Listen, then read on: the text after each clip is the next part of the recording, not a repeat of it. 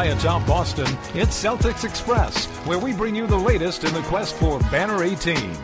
It's the Prince of the Parquet, the Captain of Causeway, the Governor of Green. Oh wait, really? He quit? Okay then, here's your host, Jay Corwin. Welcome into Celtics Express, the only spot for you to find all the numbers, sounds, and chatter you need to be a responsible NBA fan in just 10 to 15 minutes. Spoiler alert, we'll run a little long today because of that bananas trade deadline. We come to you with recaps and previews several mornings a week. Keep track of us on iTunes, OTG Basketball, the website for all your NBA content on the daily. Check those guys out, Blog Talk Radio, and of course at Celtics Express on Twitter. On this trek into the Celtics beat, we'll be joined by Celtics studio host for 98.5, the Sports Hub in Boston, Sean Sylver. We'll look back at Thursday night's crucial overtime win in D.C. We, of course, take a healthy bite out of the cornucopia of trades across the association. Well, mainly Cleveland. So many questions. What are the Lakers' plans? Are the Cavs better or worse? Maybe most importantly, when is Isaiah Thomas's tribute video at the Quicken Loans Arena in Cleveland? But first thing is first, my peoples. Kyrie Irving, 12 of Boston's last 17 points. He finishes with 28. The Celtics remain in sole possession of the Eastern Conference. They get a 110-104 overtime win over the Wizards in D.C. Thursday night. Coming off that disgusting game in Toronto, head coach Brad Stevens on the effort. It was really important, obviously, playing a good team, really good game, disappointed in how we ended regulation.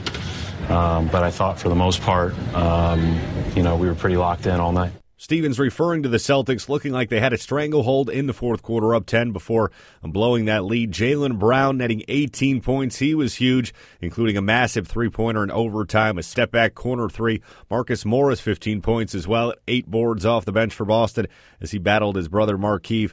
Boston now winners of 5 of the last 6. Al Horford donating 12 points and 7 boards in the victory as well. Newly acquired Greg Monroe saw 20 minutes of action, putting up 5 points, 6 boards. Stevens saying he likes what he sees. We simplified what we're doing for the most part, just to certain actions that we had talked to him about, and I thought he did a really good job. We'll continue to get more used to playing with him. Monroe speaking himself on the adjustment period in Boston. I don't think it'll take long. I think that, I'm comfortable with the plays. I'm familiar with the calls, so it's just about me getting to my own rhythm and then figuring out, how to help this team, with my skills, and that's really it. We'll have more on Monroe momentarily. For the Wizards, Bradley Beal with a career-high 9 dimes in this one, 18 points. John Wall still out following his knee surgery. They had won 5 straight off his absence, now losers of 2 in a row. Otto Porter led the way for the Wizards, an impressive 27 points and 11 rebounds. A major story, of course, Thursday, however, was off the court with the trade deadline. A flurry of moves highlighted by the Cavaliers and Lakers, swapping owners, GMs, and ushers, and a few players as well. Kyrie Irving, after the game, asked about the wild afternoon. What did you think of Cleveland's moves today? I'm in Boston. Thank you. Great. Thank you very much.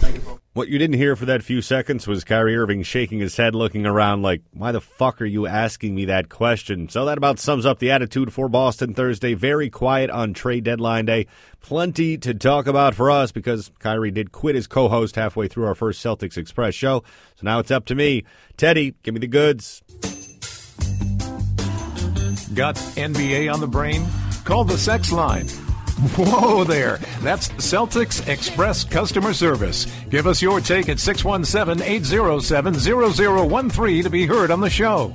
Give us a call anytime. Right now, we welcome in Celtics studio host from 98.5, the Sports Hub in Boston. Always lucky to have him, Sean Sylver, with us on the program. Sean, what a day. How are you feeling?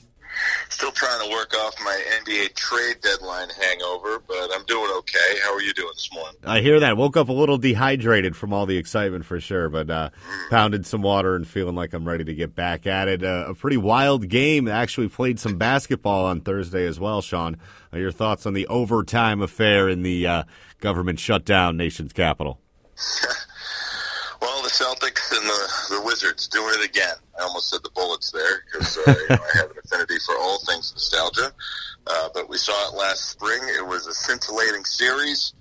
We may see it again this spring if the Cards fall the way that they will. John Wall obviously not in action last night, so that takes a little bit of a shine off of whatever budding rivalry we have here. We also got the whole Morris twin saga.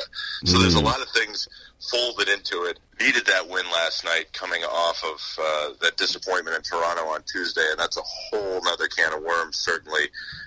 But considering Washington is one of the better teams in the Eastern Conference, a rival, a team they may see in the playoffs, just getting it done on the road, however way they did it, whether it's 3 free throws at the end of the game for Kyrie Irving and a ridiculous step-back shot in overtime by Jaylen Brown, the Celtics proved their mettle against Washington. Absolutely a huge game, and I think when we talk about high basketball IQs, we look at the opposite of that being a low basketball IQ. I think that's the Morris twins, pretty much summed up. Markieff with that foul on Kyrie towards the end of the game, just absolutely terrible. Another horrible foul in overtime, but always fun when you get to see the brothers match up. Another big guy in uniform for the Celtics, wearing the number 55. Some nice symmetry. I thought he looked pretty good, although a bit out of shape for my taste. I thought maybe, I don't know. Greg Monroe, after his contract buyout with the Celtics, his first game, a bit of a delay as the Celtics kind of waited out the trade deadline.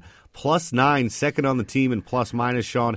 5.6 boards, 20 minutes. Your thought on Big Monroe and his debut?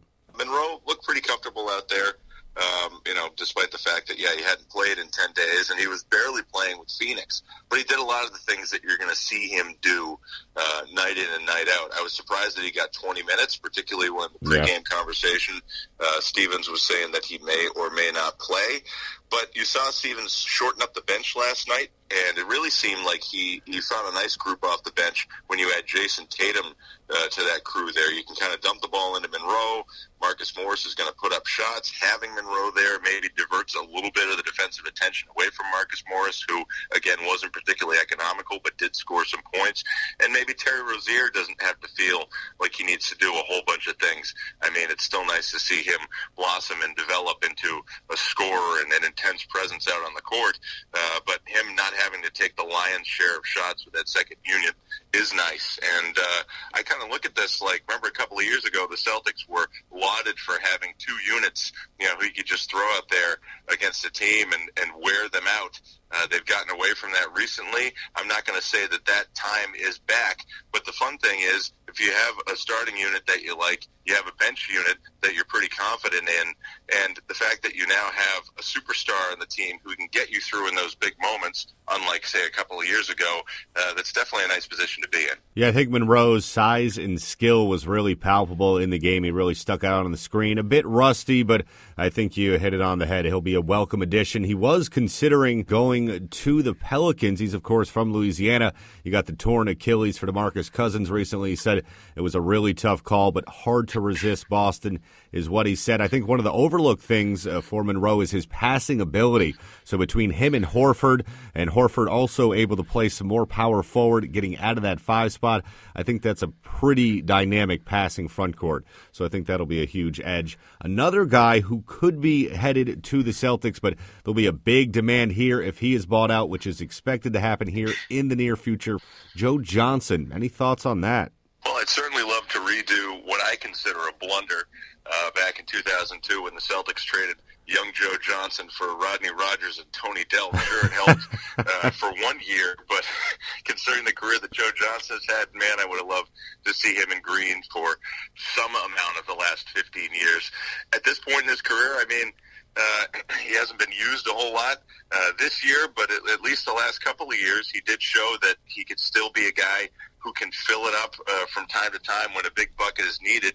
And we were talking about the Celtics' needs, a guy who can space the floor and fill it up off the bench. Johnson, part of Cleveland's 3-team deal yesterday. Johnson sent to Sacramento. He's looking to be bought out. 17 years in the league, over 16 points a game, 4 assists, 4 boards throughout that time. 32 games with the Jazz this season, just 7 points, about 42% from the floor. Career worst, 27% from three-point range, but he is known as a professional scorer and could be a huge addition for Boston. But again, bidding looks to be intense for that.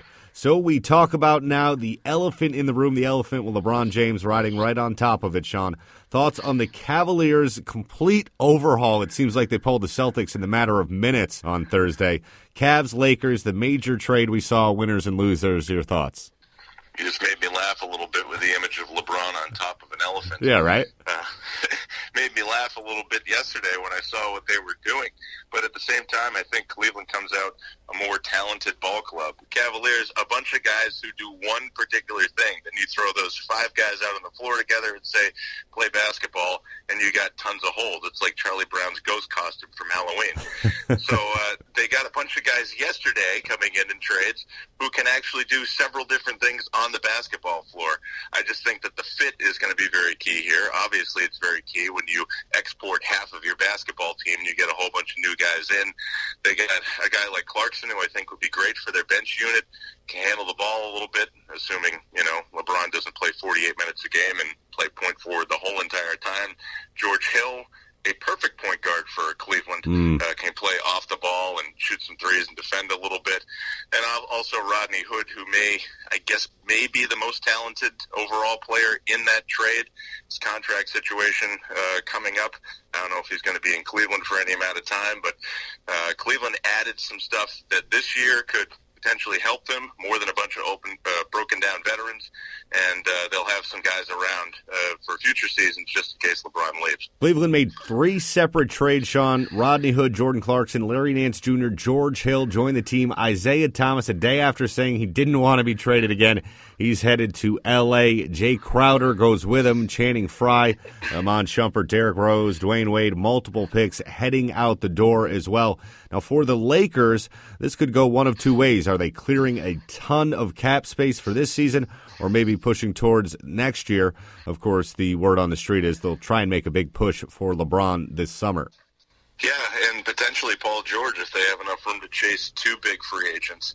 The Lakers are going to be interesting over the next few months. I mean, it doesn't really count for much. They're not going to win anything this year, but it certainly affects their position in the draft lottery, which affects the Celtics, and also just seeing the whole Isaiah Thomas, Lonzo Ball thing unfold here. Apparently already a text message sent by Thomas's agent in all caps saying that he's not going to come off the bench. And the Lakers very much committed to Lonzo Ball as a key player for them in the future. So what's going to happen there? I mean, I would love to see Isaiah Thomas rehab his career somewhere. It's amazing that, after last year's performance that we're already talking about this guy rehabbing his career. But, it would be nice to see him come back and maybe get paid a little bit this offseason. Maybe not a Brinks truck, but a U-Haul of some sort. Yeah, maybe one of those little U-Haul, pull-behind things that you can fit a couple storage bins in. I mean, this guy rose and fell from fame faster than Octomom, Sean. It's been pretty wild. IT's kind of rise and fall. But again, he still doesn't seem to figure out that just shut up and play ball. I mean, before you even get there, you're already saying you're not going to come off the bench. Why do you think you were traded from Boston and then traded again from Cleveland? So I'm pretty blown away by that. He clearly hasn't learned a lesson, and you do want to root for him, but at the same time, I mean, what are you going to do? All right, Sean, that Lakers-Cavs deal, obviously the biggest deal that we saw on trade deadline day Thursday. Plenty of other deals going down as well. I'm going to give you a trade, Sean. You either tell me don't care, kind of care, or care bears, meaning you're deeply invested. You think it could be a major change in the NBA landscape. So let's start with the Knicks. They're hoping to give some new life to the career of Emmanuel Mudiay. They acquired the former first-round pick from the Nuggets in a 3-team trade. The Knicks send Doug McDermott to the Mavs, who traded longtime player Devin Harris to the Nuggets. I had a friend of mine say to me last night, did you even know that Devin Harris was still in the league? I yes, know. He is, and apparently is still pretty capable in his advanced age. I'm going to say really don't care on this one. Emmanuel Mudiay, despite all the promise, has never really shown any sort of consistency or ability to stay off the injured reserve while with Denver. Now he's going to have that Knicks stink on him. It really seems like I think he's in his 4th year this year. For a guy like that, that might be the Grim Reaper coming for his career. Yeah, sure sounds like it. And that's exactly what I thought when I saw Devin Harris. Another guy I thought that about when I heard he was traded was Jameer Nelson. The Pistons adding the point guard classic out of St. Joe's with Delonte West of Celtics and LeBron James fame, of course. Pistons add Nelson and forward James Ennis. Detroit sends Willie Reed to Chicago in exchange for Nelson. And Bryce Johnson goes to Memphis for Ennis. Thoughts on this one? I'd say that I care about this trade. I won't go Care Bear, but it is part of a bigger picture here with the Blake Griffin addition. You're definitely seeing everything go through Griffin in Detroit and him meshing pretty nicely so far with Andre Drummond. Some of the role players have been stepping up, like a Reggie Bullock or a Stanley Johnson night in and night out with the Reggie Jackson injury situation. Bringing in a steady veteran point guard like Jameer Nelson, that's pretty helpful. And Ennis will provide them a little bit of spacing. That's a big bugaboo for the Pistons, is the three-point shooting. So I do like that trade for Detroit. Doesn't make them a contender necessarily, but it makes them better. Point guard Elfrid Payton on the move. He's been a guy I always thought was a pretty interesting player. I've kind of expected more from him. The Magic trade Payton to the Suns for a 2018 second-round pick. Any thoughts on that? The haircut, annoying as hell on that guy, but he's got some game. Kind of reminds me a little bit of a former Magic point guard and Jameer Nelson, the guy we just talked about, where, you know, he's not going to light it up for you. He's not going to get the gaudy assist number, but he's pretty solid. I'm not sure exactly what Phoenix's motivation is here. If he's a guy that's going to be in their picture for a while, if they think that he's going to start. I mean, they do have some other candidates there. So, I mean, I kind of care. It's a player who has been at least shown to be productive in the NBA so far. And for Phoenix, you know, maybe could be helpful down the line. For Orlando, wow. Yep. Everything they've been doing since Dwight Howard, they just seem to be saying, well, this isn't particularly working. We're just going to kick the can down the road. We'll see what happens with Aaron Gordon. He could be a major trade trip here in the future. One thing about Peyton, I might be alone, but all I see when I see him is just a guy with a big dildo on his head.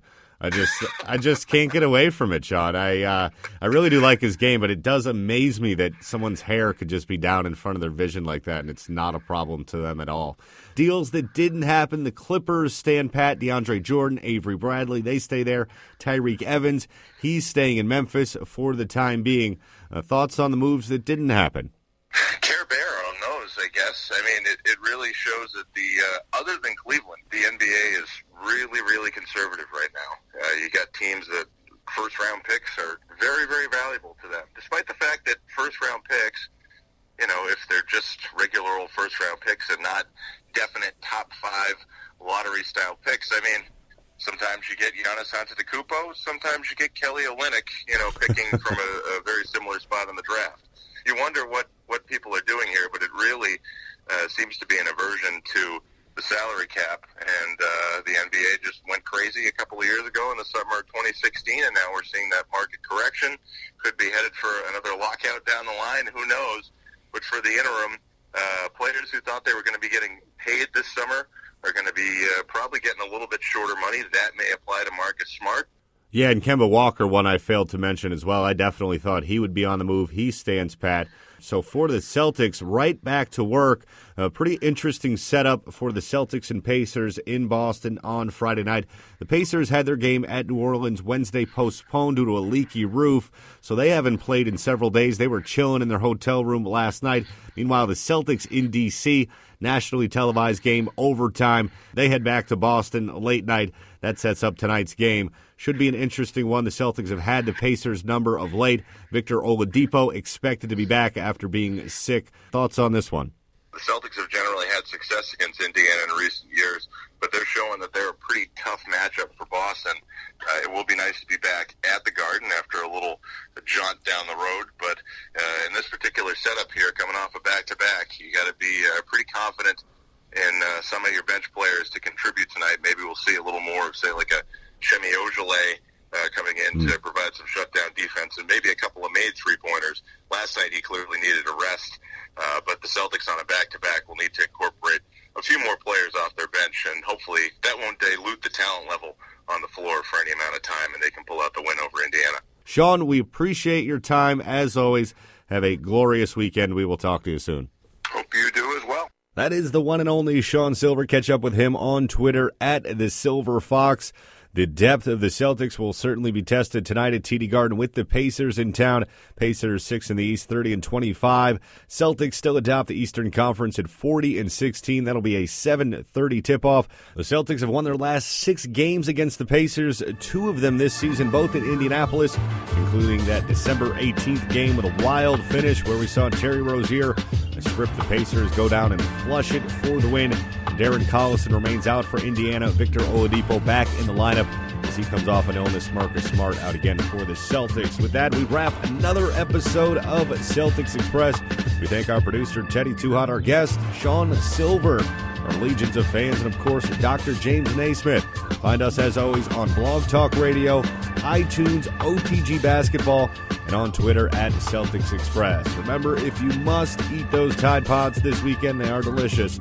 Please know when to say when. Until next time, I'm your host, Jay Corwin. We'll see you at the Garden.